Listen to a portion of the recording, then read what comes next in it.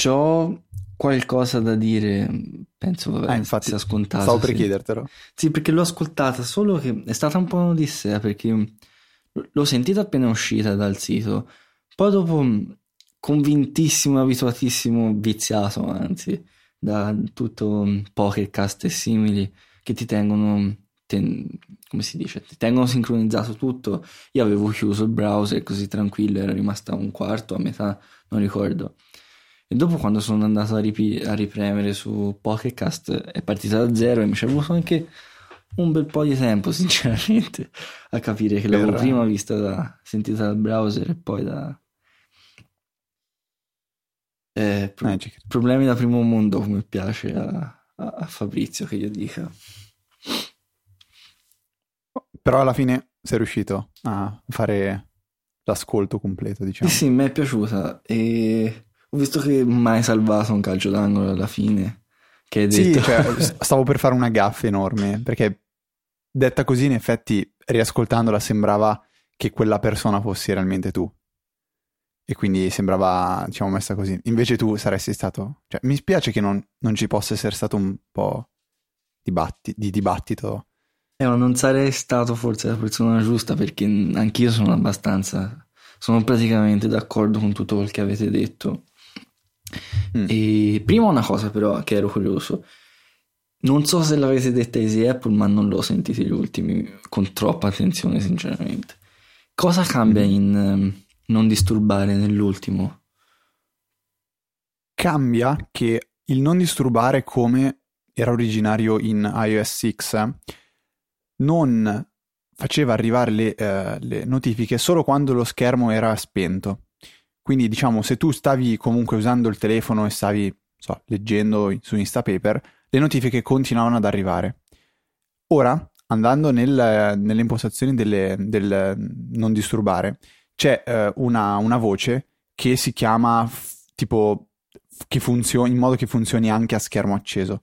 E in questo modo, se viene abilitata questa funzionalità, che per essere chiari si chiama Only while iPhone is locked, cioè c'è questa funzionalità, cioè sempre o solo quando l'iPhone è bloccato. Se lo si mette su sempre, non disturbare non farà mai arrivare le notifiche, anche quando si sta usando l'iPhone. Quindi l'unico modo per andare a trovarle sarà il Notification Center o ad esempio i badge o dalla lock screen. Ed è una funzionalità molto più interessante perché, come dicevo nella puntata, a me capitava spesso di usare l'iPad durante la lezione per prendere appunti e arrivava il messaggio magari della fidanzata e allora la tentazione di rispondere era molto forte. Adesso invece non c'è più. Quindi l'unico modo per distrarmi è che io vado ad aprire il Notification Center per andare a controllare questo. E questo secondo me è molto interessante. E Luca aveva coniato questo nuovo nome che era non disturbare cazzo.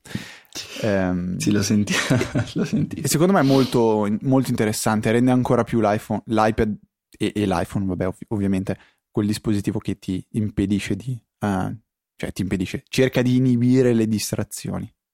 No, è fatto bene e io addirittura pensavo fosse un bug, fosse un problema il fatto che arrivassero le No. notifiche mentre lo stavi usando in iOS 6. Sì. E no, vabbè, sono contentissimo perché è come dovrebbe essere sempre stato e tutte le cose che avete detto, soprattutto la tua del calendario, sarebbe un'ottima, ottima aggiunta il poter dire io questo giorno a questa data, no, questo giorno a questa ora sarò a posto, cioè non mi dovete disturbare.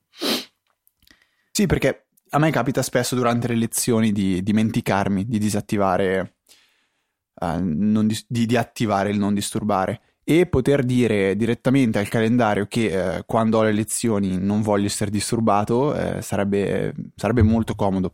Non so se questa è una opportunità che Apple possa prendere, diciamo, in considerazione, anche se, tutto sommato, io mi immagino nel quotidiano Tim Cook che usa l'iPhone e userà tantissimo il calendario, userà tantissimo calendari condivisi in cui la gente potrà inserirgli gli appuntamenti, così lui, finita una riunione, basta che guarda il calendario e sa già dove deve andare, senza che non ci sia, cioè senza che ci sia, diciamo, l'assistente che gli dica ehi Tim, devi andare a parlare con Johnny perché sta, non so, restaurando il tuo bagno e vuole farlo bello.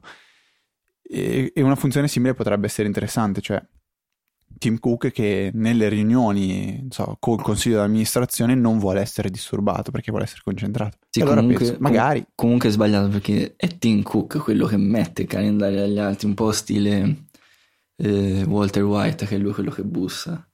Giusto, sì, questo è vero. E È Johnny che non vuole essere disturbato. esatto, esatto. Metti che fa il suo classico video e gli arriva la notifica di Candy Crush che ha ancora 5 vite. Non ci siamo.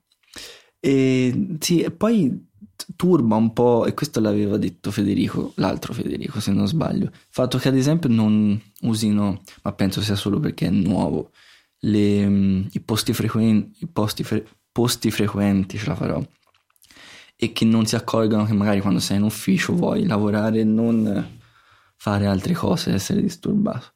Vabbè, arriverà, speriamo, a iOS 8. E comunque c'avevo una nota ho preso anche le note, sono stato bravissimo, sull'iPad usato come sì o no per la produttività e così. E non è tanto collegata alla puntata, ma è collegata più alla discussione che hai avuto anche te e ho avuto anch'io con, più che altro te mi sembra, con Giovanni Quattrocchi, ospite delle prime puntate. E lui diceva in sostanza che essendo un computer tipo il portatile o il Mac fisso, fatto apposta per la scrivania, le cose che più importanti le fai sulla scrivania, quindi palesemente puoi essere produttivo solo sulla scrivania. E questo ha senso perché finora si è fatto tutte le cose alla scrivania, però non ha senso quando vai a pensare che tutti i software sono adattati proprio per quel caso specifico lì, cioè te che sei sulla sedia e stai lavorando alla scrivania. E se vai a dire l'iPad torna peggio usarlo quando sei alla scrivania, io ti direi ci credo, non è fatto per quello, non è solo per quello, e la sua forza è altro. E come è stato detto tante volte, la forza non è tanto nella potenza pura nelle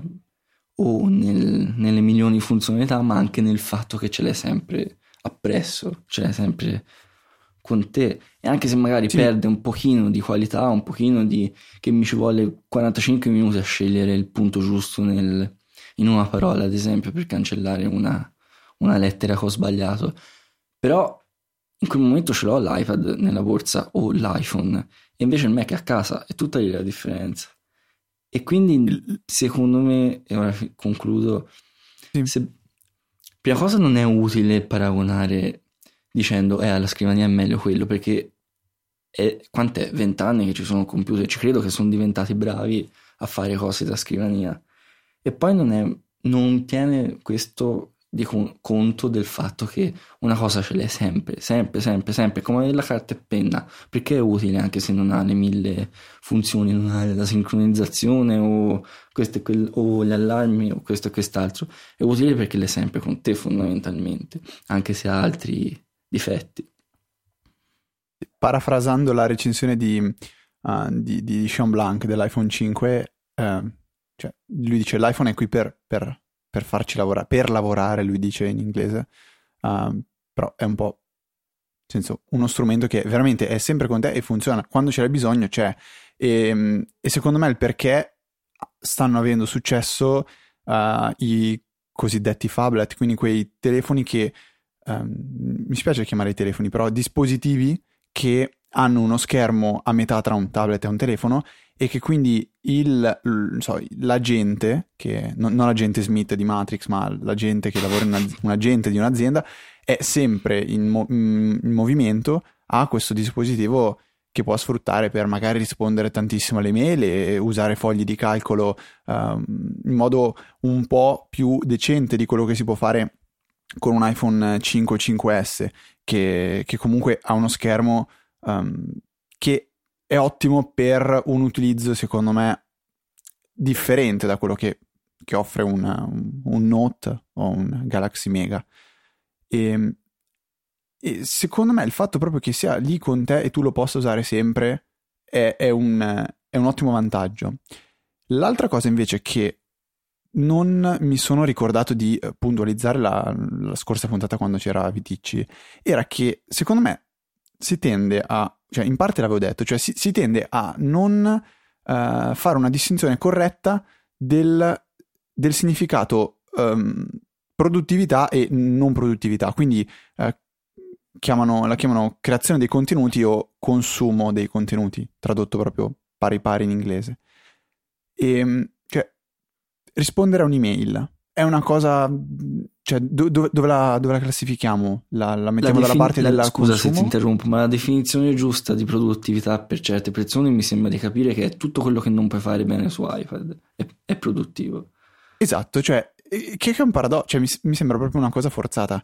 Questo, cioè, mi sembra che spesso si tenda a appellarsi a determinate diciamo, operazioni per associarle al concetto di produttività, e ovviamente si vanno a prendere il montaggio video, il ritocco di foto su immagini su Photoshop, il montaggio audio e tutte queste cose che ovviamente risultano molto complesse per un dispositivo quale sia l'iPad. Però rispondere a un'email o semplicemente sistemare due cose su Excel o su Numbers per chi lo usa, fare una presentazione con Keynote o creare un documento LaTeX. Io oggi ho fatto una lezione di 3 ore in cui il professore ha fatto una sorta di esercitazione, era che noi dovevamo prendere appunti e poi ricrearla, diciamo riscriverla e presentarla all'esame. Ne faremo diverse. E io la prima me la sono fatta a mano e poi a casa l'ho riscritta in LaTeX e ci ho impiegato parecchio tempo. Oggi avevo con me l'iPad e ho detto, ma perché non provo a scrivere direttamente con un editor di testo in un linguaggio simil LaTeX per non essere troppo lento e vedere cosa riesco a combinare. Beh, sono riuscito a stare dietro completamente al professore e mentre Luca e i miei compagni scrivevano a mano, io con la tastiera, avevo una tastiera esterna, sono riuscito a stare dietro al professore con l'iPad e prendere completamente bene gli appunti e il lavoro che dovrò fare in questi giorni sarà molto minore rispetto a quello che ho fatto la scorsa settimana, dovrò semplicemente aggiustare il codice. E per me questo è un essere produttivo in una maniera che non avrei potuto fare con un dispositivo portatile 6 anni fa, a meno che non avessi usato un computer.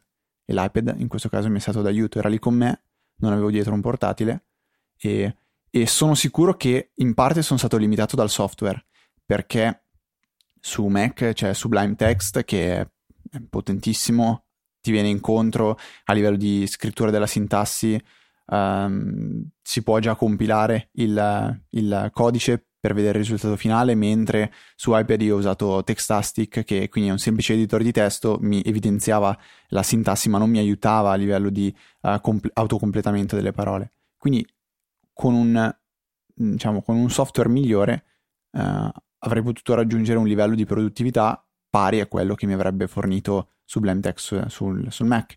E per quanto riguarda il software, serve solo, tra virgolette solo, che degli sviluppatori ci mettano impegno e voglia e sfornino qualcosa di ottimo, come lo è ad esempio Editorial per chi scrive in Markdown. No, è interessante perché le famose formule che io ho visto solo da lontano sembrano delle cose complicatissime da fare con un iPad o perlomeno con una tastiera così. Invece se mi dici che non è così complicato, c'è speranza. Mi fermo di fronte ai grafici, è l'unica cosa che mi blocca, perché il grafico richiede un po' di lavoro per riuscire a crearlo. Però se si parla di formule, attualmente, conoscendo LaTeX abbastanza bene, mi permette di avere ordine mentale, quindi so come scrivere le cose. E oggi ho fatto esercizi che richiedevano sia formule matematiche con frazioni eccetera eccetera, sia bilanci chimici. Quindi anche lo scrivere un bilancio energetico mi è risultato molto semplice, perché sapevo, ero ben impostato. Ecco, ovviamente serve questo. Se uno tira fuori l'applicazione note e prova a scrivere in linguaggio matematico, probabilmente farà un po' di caos, di confusione, e nel momento in cui si dovrà rimettere a guardare il codice scritto farà sicuramente un po' fatica. Però LaTeX è già un qualcosa di interessantissimo. A me appassiona, mi incuriosisce LaTeX tanto quanto mi incuriosisce il Markdown, perché sono due strumenti secondo me potentissimi per poter scrivere dei semplici documenti di testo. Quindi secondo me questo è essere produttivo al 100%, cioè senza alcun dubbio. Poi se mi dici, ok, ma se ti mettevo davanti a una scrivania col Mac avresti fatto meno fatica, ti rispondo sì, assolutamente. Però nel senso, non è questo quello di cui vogliamo discutere. Se vogliamo discutere che il Mac sia più potente di un iPad, vabbè, siamo tutti d'accordo su questo, penso. E riguardo questo mi è venuto in mente non so come si chiami, che è ridicolo, una figura retorica, che, metafora si dirà. Comunque Proviamo. è come se, diciamo che un computer fisso è come se fosse un'auto da corsa che è palesemente più veloce di tutti gli altri mezzi di trasporto. Invece un iPad, per la sua mobilità, cioè per quanto lo puoi muovere, è più simile, diciamo, a un motorino. E mi distanzio un po' dalla famosa, da quello che disse Jobs, sì. E se devi fare da un punto all'altro, certo che è più veloce l'auto da corsa, ma è più veloce solo se la strada è abbastanza libera. Invece il motorino puoi fare certe cose, magari è peggio perché ti piove sulla testa e sul giacchetto, e magari caschi, e magari non è troppo veloce, però ti permette di muoverti in altri spazi, e secondo me è questo il punto, che fa altre cose che prima non potevi fare.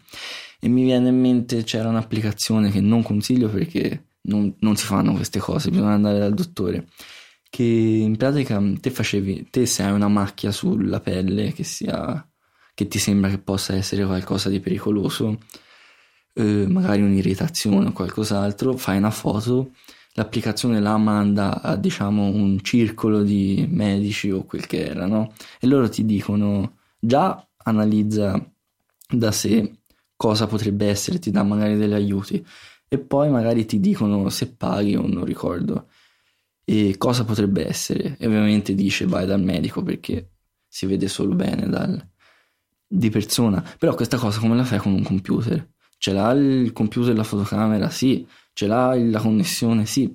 Ce l'ha tutto? Sì, però torna molto molto molto peggio che farlo con un iPhone. E la domanda è, questo non è essere produttivi? Qui addirittura magari ti sta salvando la vita, non ora, però diciamo fra 10 anni. E questi altri usi che sono permessi magari dalla fotocamera, che sono permessi dal, che so, l'M7 o tutte quelle altre cose, e sono cose che sono forse anche più importanti del poter modificare un grafico su Numbers o cose così. Sì, diciamo, si potrebbe fare questo discorso all'infinito, secondo me, cioè io sono di questo parere attualmente. E poi penso sempre che a volte ci dimentichiamo che l'iPad è nato nel 2010, 27 gennaio 2010, Steve Jobs sul palco trova, o meglio propone, quella che per Apple è la soluzione a ciò che sta in mezzo a un computer e uno smartphone, che prima erano i netbook e adesso sono i tablet. E sono passati 3 anni, quasi andiamo per i 4 anni, e c'è tanto progresso che si può ancora fare. È ovvio che non esiste attualmente, ad esempio, un blogger non ha qualcosa che è paragonabile a Mars Edit, software per Mac che permette di gestire diversi blog in una maniera molto completa e multipiattaforma, quindi funziona sia su Tumblr, sia su WordPress, sia su, se non sbaglio, anche Squarespace e tantissime altre cose. Però Mars Edit io non ho idea del tempo per cui, diciamo, è presente, è stato sviluppato anni fa, prima sicuramente che l'iPad fosse stato presentato. Se metti in paragone un'applicazione che ha più anni del tipo di computer stesso, cioè dell'iPad, capisci che è facile che sia più avanzato. Il primo Photoshop cos'era? Sicuramente bisognerà trovare il modo per sfruttare anche l'interfaccia touch e non lo so, non penso che il limite sia il fatto di non avere un mouse, perché allora a questo punto qua prendiamo il Surface, io gli metto Photoshop, alla fine Surface e iPad più o meno ci siamo. Se fanno una versione di Photoshop per interfaccia, anche chi se ne frega di farlo per interfaccia touch, fanno una versione di Photoshop che giri su iPad, e probabilmente ce la può fare adesso con la 7, perché ha un processore che è spaventoso. Diciamo su Easy Apple con Luca, va più a un punteggio benchmark superiore al mio MacBook, quello che avevo prima dell'attuale, ed era un MacBook del 2010. iPad del 2013 ha un punteggio maggiore. Allora a questo punto dicevo, prendiamo l'iPad, gli mettiamo Photoshop, troviamo un mouse e a questo punto dovremmo poter fare quasi tutto. C'è il discorso della gestione di più file insieme che è complicato. Si risolve quello alla Android e abbiamo avuto l'iPad che volevamo? Non penso. Ma anche senza andare a riusare i metodi di input vecchi. Faccio un esempio un po' fantascientifico, però è giusto per fare un esempio, appunto. Metti un Photoshop sull'iPad e te lo usi. Poi a un certo punto ti accorgi che ci sono delle linee, metti che sappia riconoscere le linee, immagino che possa. Te apri Siri, avvii Siri e dici raddrizza tutte le linee in questo, perché le voglio perfettamente dritte, e te lo fa. Oppure c'è un altro che ha fatto un disegno su carta, te prendi l'iPad e gli fai una foto, questo non incorpora senza troppi problemi nel tuo Photoshop o un progetto o qualunque cosa sia, o anche un sito magari visto su un altro iPad.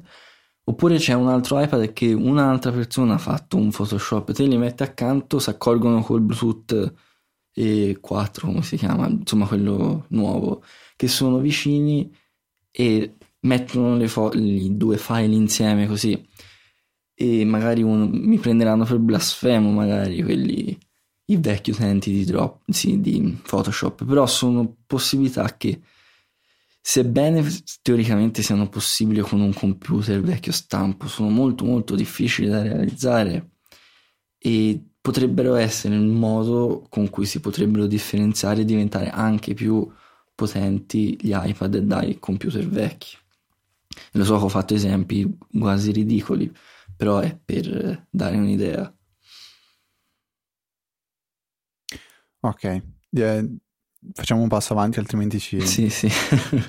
ci blocchiamo qui. Sì, ma questa puntata mi sa che diventerà un'apologia di Ticci, perché essendo sempre d'accordo e difendendolo.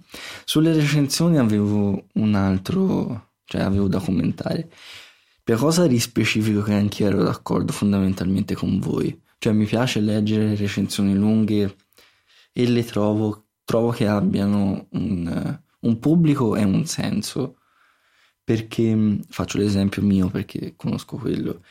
E non le leggo tutte io, ad esempio, non è che leggo religiosamente Mac Stories, perché ci sono tante cose che non leggo, ad esempio Editorial non l'ho neanche ancora letto, ce ne sono tante altre e non mi interessano, però ci sono alcune applicazioni che mi interessano tanto e l'avevo detto nell'altra puntata, soprattutto non tanto quelle in cui mi deve convincere a comprarla, che so Tweetbot 3, so già com'è, ma perché mi piace sapere tutto quello che ha scritto, so che lui è quello che lo fa e magari ci sono delle parti che non mi interessano o sì, che non possono proprio interessare tantissimo, però so che se lo leggo, diciamo che ho letto praticamente tutto, e lo stesso è applicabile alle recensioni di Siracusa di OS X. C'era una parte, ad esempio, nell'ultima su Mavericks che non ci ho capito niente, ma niente, che era dopo il timer coalescing, come direbbero. AppNap o quella della grafica? No, era ancora dopo. Perché c'era una parte che anch'io ho detto che c'era un mucchio di codice, che lui prima parlava normalmente o con qualche grafica e poi ha buttato giù codici o roba simile. E non ho, ad esempio, quello lì non ho capito niente, però tutto il resto della recensione l'ho letta e so che ho letto praticamente tutto. Ho letto quella, basta, non ho letto altre recensioni, magari altre le leggo più per mm, una storia che c'è dietro, un po' come diceva Sean Blanc, che devi raccontare una storia quando recensisci. Però se voglio una cosa dettagliata leggo quella. E devo leggerle tutte per forza quelle che scrive Vitici? No, perché possono non interessarmi, ma quelle che mi interessano sì e mi piacciono, anche se costa 2 euro l'applicazione o è gratis con l'acquisto in app da 90 centesimi. Perché sono E fatto poi così, secondo sono io come tanti altri, anche immagino, perché se no non le leggerebbero. Sono un geek e mi piace questi dettagli, queste cose. E magari ci e sono poi persone che criticano, scusami, no, scusami tu. ci sono persone che criticano, che dicono, ma è banale, ti fai raccontare le cose che dopo 2 secondi le vedi. Sì, lo so, ma non sempre sono attento, non sempre ho il cellulare che analizzo tutte le cose di Tweetbot, o mi possono anche sfuggire, o non le capisco perché magari sono stupido, perché non ci sono arrivato, e lui me le spiattella lì tutte e mi fa un favore. Sì, tipo Fantastical 2. Io quando è uscito l'ho quasi acquistato, diciamo, a occhi chiusi perché sapevo che era un'applicazione che volevo provare a tutti i costi. L'ho usata per un giorno e mezzo, 2 giorni, dopodiché ho iniziato a leggere la recensione di Viticci. L'ho letta anche magari a spezzoni, cioè proprio qua e là delle frasi che, boh, una lettura così di getto, mi viene da dire, anche se non è il termine corretto. E mi sono reso conto che ha parlato di un paio di cose che non sapevo, ad esempio che basta iniziare una nuova entry con la parola to do e Fantastical capisce automaticamente che quello deve essere un reminder e poi basta usare slash seguito dal nome del calendario o della lista per dirgli in quale lista voglio salvare il reminder o creare l'evento, mentre io prima scrivevo tipo calendario, spazio, easy podcast o famiglia, cose simili. La vista dei compleanni che lui ha detto non voglio spoilerarvela, andate a vedere. E quando l'ho guardata c'è questa vista carinissima dove si vedono in sfondo cadere dei coriandoli, la faccia della persona che compie gli anni, una piccola descrizione e in basso c'è anche scritto regala a questa persona Fantastical. Se apriamo quel link, veniamo portati all'App Store e possiamo regalare Fantastical a quella persona, che è una cosa che magari mi sarei perso. E leggendo la recensione di Vitici che è andata così a fondo, mi ha dato la possibilità di vedere queste cose. Poi si può tranquillamente dire che sia esagerata. E l'altra cosa è che secondo me gli sviluppatori amano vedere una recensione del genere della propria applicazione. Questo sono abbastanza sicuro, cioè se dovessi vedere domani comparire un post su Mac Stories è impossibile, saggiamente, in cui Maurizio parla di Easy Podcast per 3 pagine raccontando di come l'ha conosciuto, perché gli è piaciuto, chi siamo io e Luca, Diego, cioè a me farebbe un piacere pazzesco e quindi secondo me a me personalmente darebbe quel valore aggiunto in più. Poi gli utenti ci sarà chi percepirà qualcosa di importante, altri magari un po' meno, però nel senso non siamo tutti uguali, questa è una cosa fantastica. È un po' come se dicessi io, e magari sto dicendo una cavolata, quindi fermami se, però non so se dicessi, ma quelli che stanno dietro alle marmitte nei motorini, ma un motorino lo usi per andare da un punto A a un punto B, spesso anche da casa tua a casa dell'amico che magari è 500 metri, ma che ti frega di starci dietro su forum a leggere qual è la marmitta migliore, quella e quell'altra, spenderci addirittura 300 euro, che so. A me non interessa, quello sì, è tutto lì. Uno apre Reddit e si rende conto che ci sono persone che si interessano di qualsiasi cosa esista in questo mondo. Sono subreddit per tutto praticamente. Sì.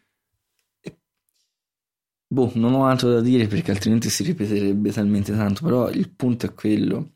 Ok, farci la battuta e va benissimo perché è Twitter è fatto anche per questo, per ridere delle cose così. Però ha senso ha senso un po' tutto, via. Quello che si legge la recensione, quello che non ha tempo, non ha voglia di leggersi la recensione e vuole usare solo le applicazioni che sono intuitive e immediate, benissimo, non c'è problema. Non mica tutti devono spendere tempo, o mica tutti non devono spendere tempo. Infine, so che non ho aggiunto niente, però... Punto a capo. Ok.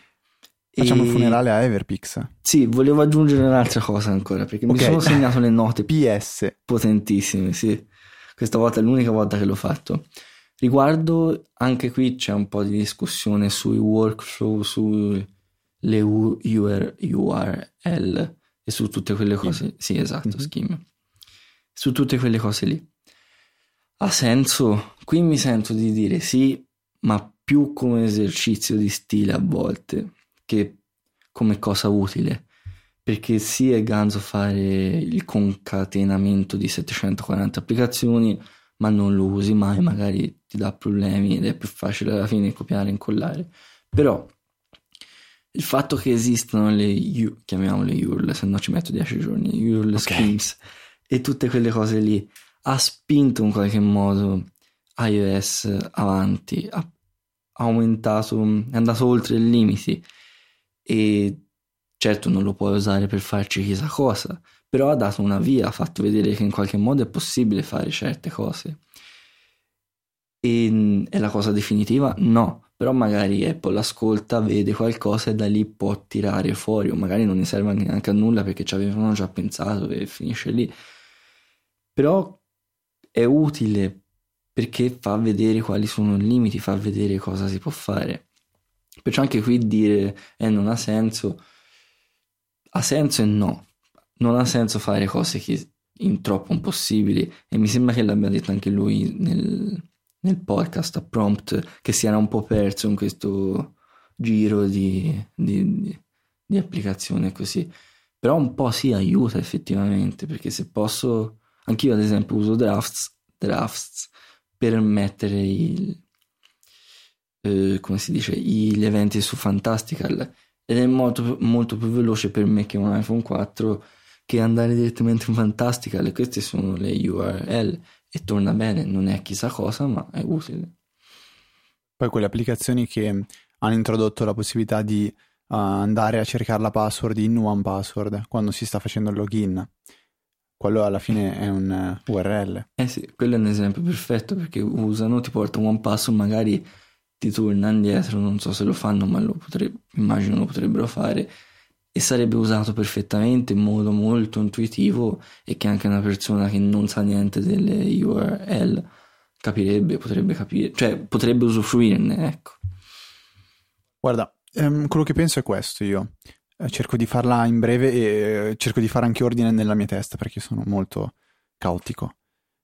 Io quello che vedo è questo: una persona che ha un problema e ha trovato il modo di risolverlo nel modo magari più incasinato del mondo, ma l'ha risolto. E io, per mia natura, per quello che faccio, per quello che mi piace fare nella vita, cioè studiare ingegneria, e l'ingegnere è quello che risolve i problemi, questa è una figata pazzesca. Io ho un problema e io l'ho risolto, e non sta, secondo me, cioè quello che secondo me, quello che Federico vuole dimostrare in questi articoli non è: guardate, io sono figo, so fare questa cosa e voi no. È se avete un problema anche voi, che può essere diversissimo dal mio, guardate che non siete per forza limitati, non è detto che non possiate farlo, può essere che ci sia questa serie di URL, di applicazioni concatenate che ti portano a fare questa cosa, e tu la potrai fare meglio di come la facevi prima. E dovrai scriverti le tue righe in Python, va bene, ovviamente non lo faranno tutti, mia mamma non lo farà mai, però nel momento in cui mi trovo di fronte a un problema e voglio risolverlo, e voglio risolverlo al meglio, e voglio ottimizzare, io ci provo. E vedere Viticci che fa queste cose mi sprona, mi dice sì, cavolo, allora mi fa pensare che forse sì, si può fare. Non avrò probabilmente gli strumenti giusti. Starò cercando di mettere il chiodo in un muro utilizzando l'iPhone 5 invece di un martello, però magari ce la faccio. E questo secondo me è è una motivazione grandissima. E, ad esempio Drafts è una di quelle applicazioni che io odio, nel senso che mi urta vederla, però fa fare delle cose che sono fighissime. E io sì, cos'è che ho concatenato? Ho concatenato Launch Center Pro con Drafts e potevo... una cosa che è banale, potevo spegnere il computer in remoto. Mi capitava a volte che, non so, me ne andavo a letto e mi dimenticavo il computer acceso e non avevo voglia di rialzarmi, e lo potevo fare. E potrà essere una stupidata galattica, però lo potevo fare e questa cosa mi piaceva molto. Vuoi creare per qualsiasi motivo assurdo, vuoi appendere un file, non so, una riga di testo ad un file di Dropbox, e puoi farlo, certo, puoi aprire Drafts e scriverla e appenderla. Puoi usare Launch Center Pro, premere un tasto e fa tutto da solo lui. Secondo me questo è quello che passa dietro quegli articoli. Poi siamo d'accordo che noi non utilizzeremo quei workflow che lui condivide con noi, però sono una ottima fonte di ispirazione. Questo è quello che sono volevo dire. d'accordo anche su questo. Spero di non aver fatto troppo casino. No, perfettamente. Ok, piangiamo allora, un po' su Everpix. Everpix. Non so se tu hai letto l'articolo di Casey Newton che si chiama Out of the Picture: Why the World's Best Photo Startup is Going Out of Business, che racconta un pochettino la storia di Everpix. Se non l'hai letto, ti riassumo un attimo. L'ho letto, ma riassumilo uguale perché la mia memoria è da... Ok, principalmente dice questo, che Everpix è stato, diciamo, ideato principalmente da Latour, che è un signore francese di 34 anni, che era già abbastanza famoso perché aveva creato un qualcosa che è stato acquisito da Apple, e questo qualcosa è Quartz Composer, che diciamo è un linguaggio di programmazione dedicato al sistema operativo di OS X, leggo diciamo da Wikipedia, ed è indirizzato alla realizzazione di effetti visivi basati sull'utilizzo di componenti modulari che vengono assemblati per realizzare composizioni anche molto complesse. Quindi era uno che, diciamo, aveva già un pochettino la sua fama. Il motivo per cui ho creato Everpix è questo. Lui ha detto: ma mi sembra un pochettino assurdo che le persone scattino sempre più e più foto, ma paradossalmente diventano sempre più sconnessi da queste, cioè le fanno e poi le foto non le guardi più. Prima magari andavi in viaggio di nozze, facevi quelle 50 foto che poi diventavano diapositive, e quelle diapositive le riguardavi con i tuoi parenti, con gli amici, o l'album di nozze, fai quelle foto che sono, diciamo, contate. Mentre adesso che si hanno macchine digitali, si fanno foto a miliardi e poi vanno a finire in una cartella in Dropbox o in iPhoto o in Aperture, e qui loro dicono: perché qualcuno dovrebbe mai voler dare un voto alle foto di una canzone da 1 a 5 o mettergli una bandierina? Mi sembra una follia. E quindi lui ha detto: voglio un sistema più semplice. E questo è Everpix, che è stato sviluppato per circa 5 anni, ma è stato rilasciato al pubblico. La sua versione 1.0 risale a questo marzo, quindi non è neanche passato un anno dalla vera nascita di Everpix quale servizio aperto al pubblico. Per dare 2 numeri che secondo me rendono un attimo l'idea, allora la società aveva ad oggi, diciamo, 6.800 persone che pagavano il premium, e questo porta ad entrate pari a circa $250.000. A livello di foto c'erano 400 milioni di foto, e sono tante. Gli utenti totali invece erano 55.000, quindi era una percentuale tutto sommato non piccola di paganti, perché 55.000 utenti, 6.800 che pagavano, quindi è un po' più del 10%. Everpix è fallita perché semplicemente non è riuscita a fare abbastanza soldi, e questa è la conclusione dell'articolo. Hanno diciamo, raccolto 2,3 milioni di dollari come fondi. A livello di revenue hanno avuto, come abbiamo detto prima, circa $250.000. Il problema è che attualmente il loro bilancio era sotto di 2 milioni di dollari, che sono parecchi soldi. Perché è morto Everpix, Diego? cioè, Non lo nel so, senso, sono solo triste. dove sta l'errore? Era una figata, era la cosa più bella del mondo, ce l'hanno tolta. Da quello che ho letto, soprattutto su The Verge, e non ricordo chi l'ha scritto, però era un mega articolo, perciò si ritrova facile. Mi sa che Dicevano che questo, allora. si sono concentrati su... Ah, sì, era quello, sì.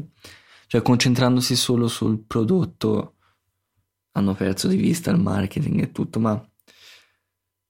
Boh, c'è anche chi diceva che era più che un prodotto, era una funzionalità Everpix, cioè una cosa che puoi aggiungere semplicemente a un prodotto già esistente, tipo che so, l'applicazione immagini di iOS. E può essere vero perché magari te implementi una sorta di ricordi che già ci sono in momenti, si chiamano momenti? Sì. Aspetta. Sì, ci sono già momenti divisi per luogo e per addirittura tempo, cioè momento appunto, sì. Quindi te magari sopra ci implementi qualcosa che sia tipo le cose le mail giornaliere che ti mandava Everpix, e la maggior parte di quello che ti faceva Everpix te l'ha fatto, perché il resto contava, sì, però insomma. E è vero anche questo, però non lo so. So solo che era una di quelle cose che come può essere Day One, anche qui l'aveva detto, l'aveva descritto il sentimento bene Federico, forse perché lui ha avuto tutti i problemi che ha avuto di salute, e quindi riguardare indietro è stato utile per lui, è stato con molto significato. È una di quelle cose che ti aumentavano, ti miglioravano sostanzialmente il momento, prendendo il passato e rifacendotelo vedere, che è una cosa che la tecnologia non fa, perché non so se è colpa sinceramente che la tecnologia soprattutto attira giovani, magari giovani sia sviluppatori che utenti, magari i giovani non hanno tanto bisogno di rivivere momenti passati, che siano scritti, che siano foto, però è più per produrre, più per il fare, più per il nuovo che per valutare bene il vecchio. Forse anche solo perché la tecnologia c'è da abbastanza poco tempo che il vecchio non esiste fondamentalmente. Però cioè, se dovessi dirti due applicazioni che migliorano il passato, che te lo fanno tornare e te lo fanno piacere, mi viene in mente solo Day One e Everpix, forse Time Hop per Twitter e Facebook. Però è triste che ci sia solo così poco di quello che è successo prima.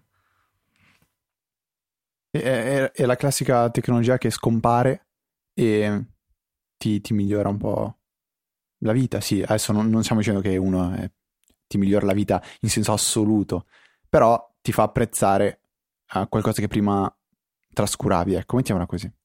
Però io ho una sensazione semi-positiva, nel senso che comunque ha fatto tanto rumore Everpix, soprattutto adesso che è chiusa, perché molta gente che magari prima l'aveva trascurata si sta interessando, sta provando a capire, e la tecnologia che c'è dietro comunque non è che scompare. Adesso non ho capito se è già stata venduta a una società e non si sa quale Sì, sia a quanto questa pare società. sì, perché dovevano trovare soldi per ridare le foto a tutti e le sottoscrizioni, perciò l'hanno venduta. Ok. Sarà gossip, ma io sono interessatissimo a sapere a chi l'hanno venduta. Ecco, io sentivo, ne discutevano su The Prompt nell'ultima puntata che è uscita tra l'altro oggi. Si pensava tipo Google o Yahoo ad esempio, ci potrebbe essere Dropbox, ci potrebbe essere Apple, sono le 4 principali. Apple, boh, la lasciamo un attimo da parte perché forse è quella che io vedo un pochettino più come positiva, perché Google a me fa pensare che stia già comunque intraprendendo una propria strada molto, molto decisa per quanto riguarda la condivisione di foto. Nel senso che anche nell'ultima presentazione che hanno tenuto riguardante Google Plus hanno introdotto delle nuove funzionalità che rendono la gestione dei media su Google Plus molto più interessante, e quindi secondo me Google sta spingendo molto in questo discorso.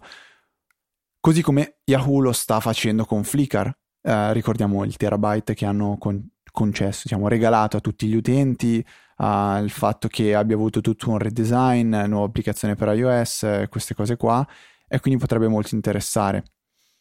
Entrambe di queste due cose però hanno un, diciamo, tra virgolette, difetto che non si sposa bene con Everpix, cioè che Everpix è pensato per essere privato. Su Everpix uno ha le proprie foto e rimangono private, rimangono a disposizione di chi le ha caricate. Si può poi scegliere di condividere con gli amici.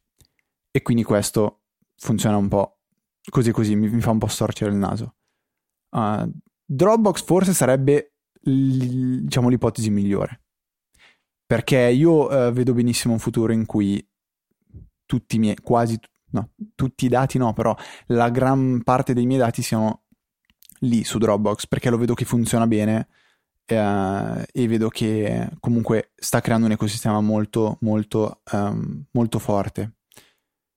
Se invece l'ipotesi dovesse cadere su Apple, chi lo sa, magari vedremo tra 3 anni qualcosa tipo PhotoStream che funziona come dovrebbe funzionare. Questo è un pochettino il quadro che facevano anche su The Prompt. Non so se tu hai qualche altra idea. Ovviamente direi, non ho la più pallida idea a chi lo possano aver venduto, comunque i sospetti sono quelli.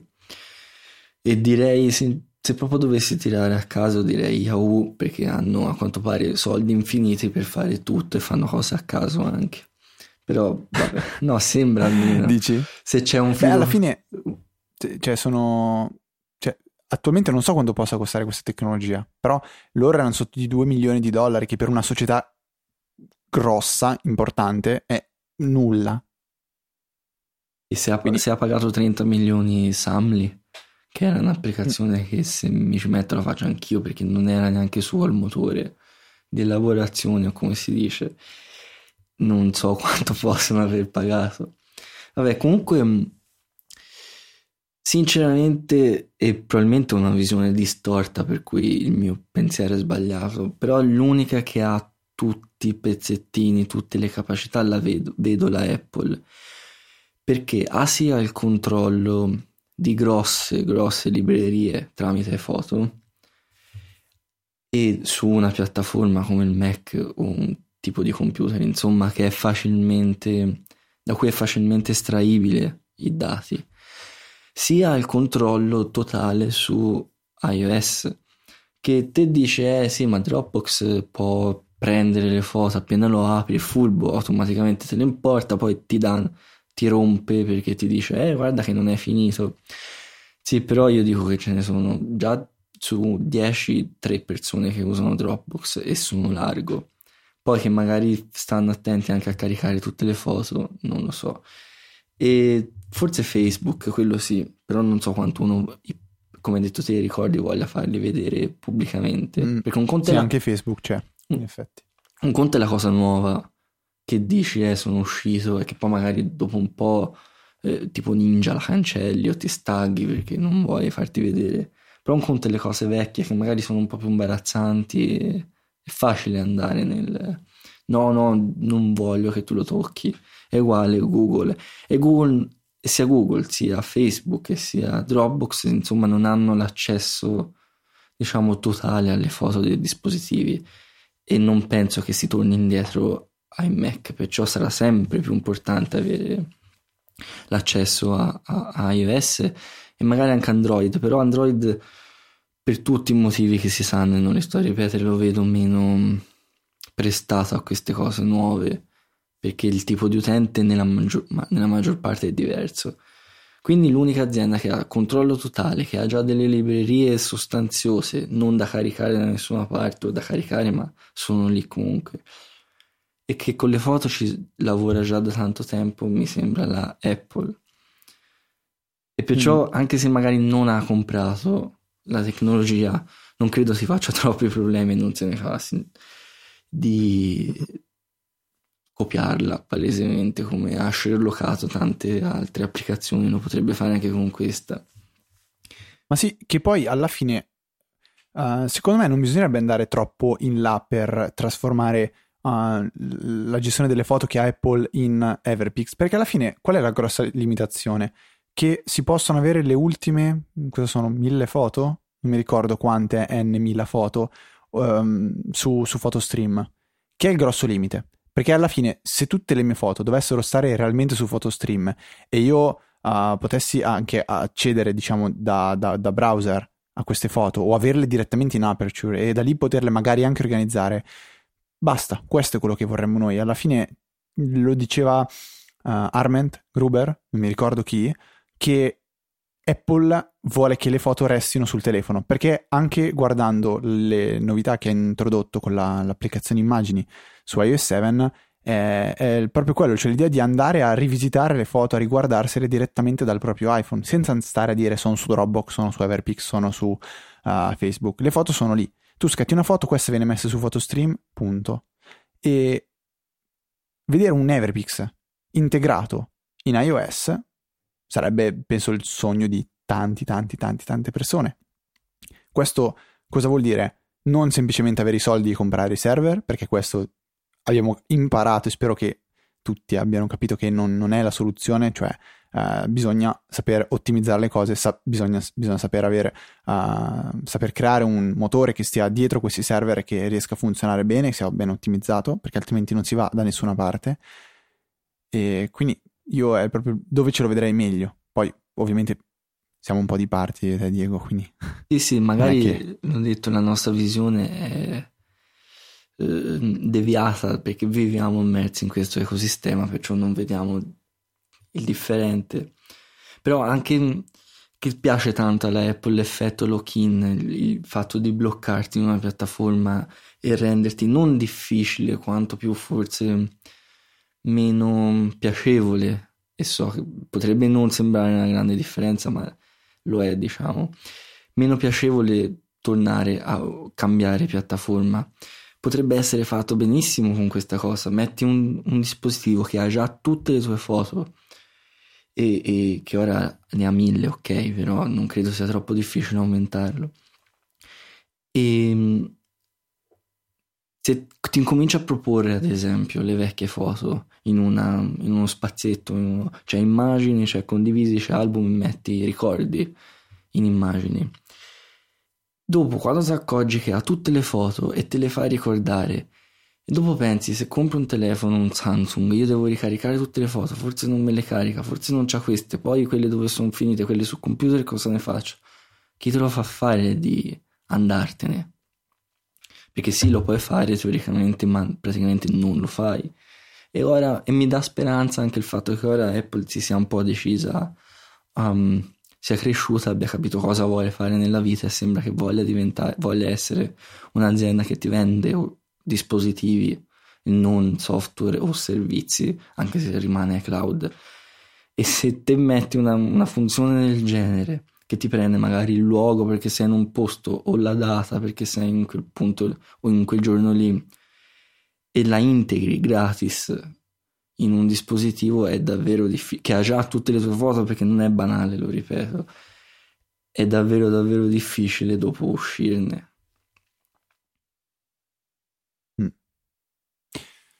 Ok. Speriamo che Everpix sia quindi più una funzionalità che un prodotto, perché sennò è triste la cosa. Ma io su questo ne sono abbastanza certo. Sicuramente il suo segno l'ha lasciato, un po' come diceva Steve Jobs nella famosa intervista quando lavorava a Next, che si fa parte, cioè nel mondo della tecnologia stiamo costruendo tutti insieme una piramide, e quando metti un pezzettino e poi sopra ti costruiscono altro, tu scompari, vieni dimenticato, così come probabilmente tra 30 anni ciò che ha fatto lui con Apple, quindi a livello di smartphone, tablet, magari anche computer, visto che comunque stanno spingendo sul pedale dell'acceleratore parecchio con i nuovi Retina e il Mac Pro, tra 20-30 anni scomparirà, cioè non ci ricorderemo così tanto bene di quello che è stato quell'evoluzione, perché saremo ad un livello talmente più elevato, più superiore, che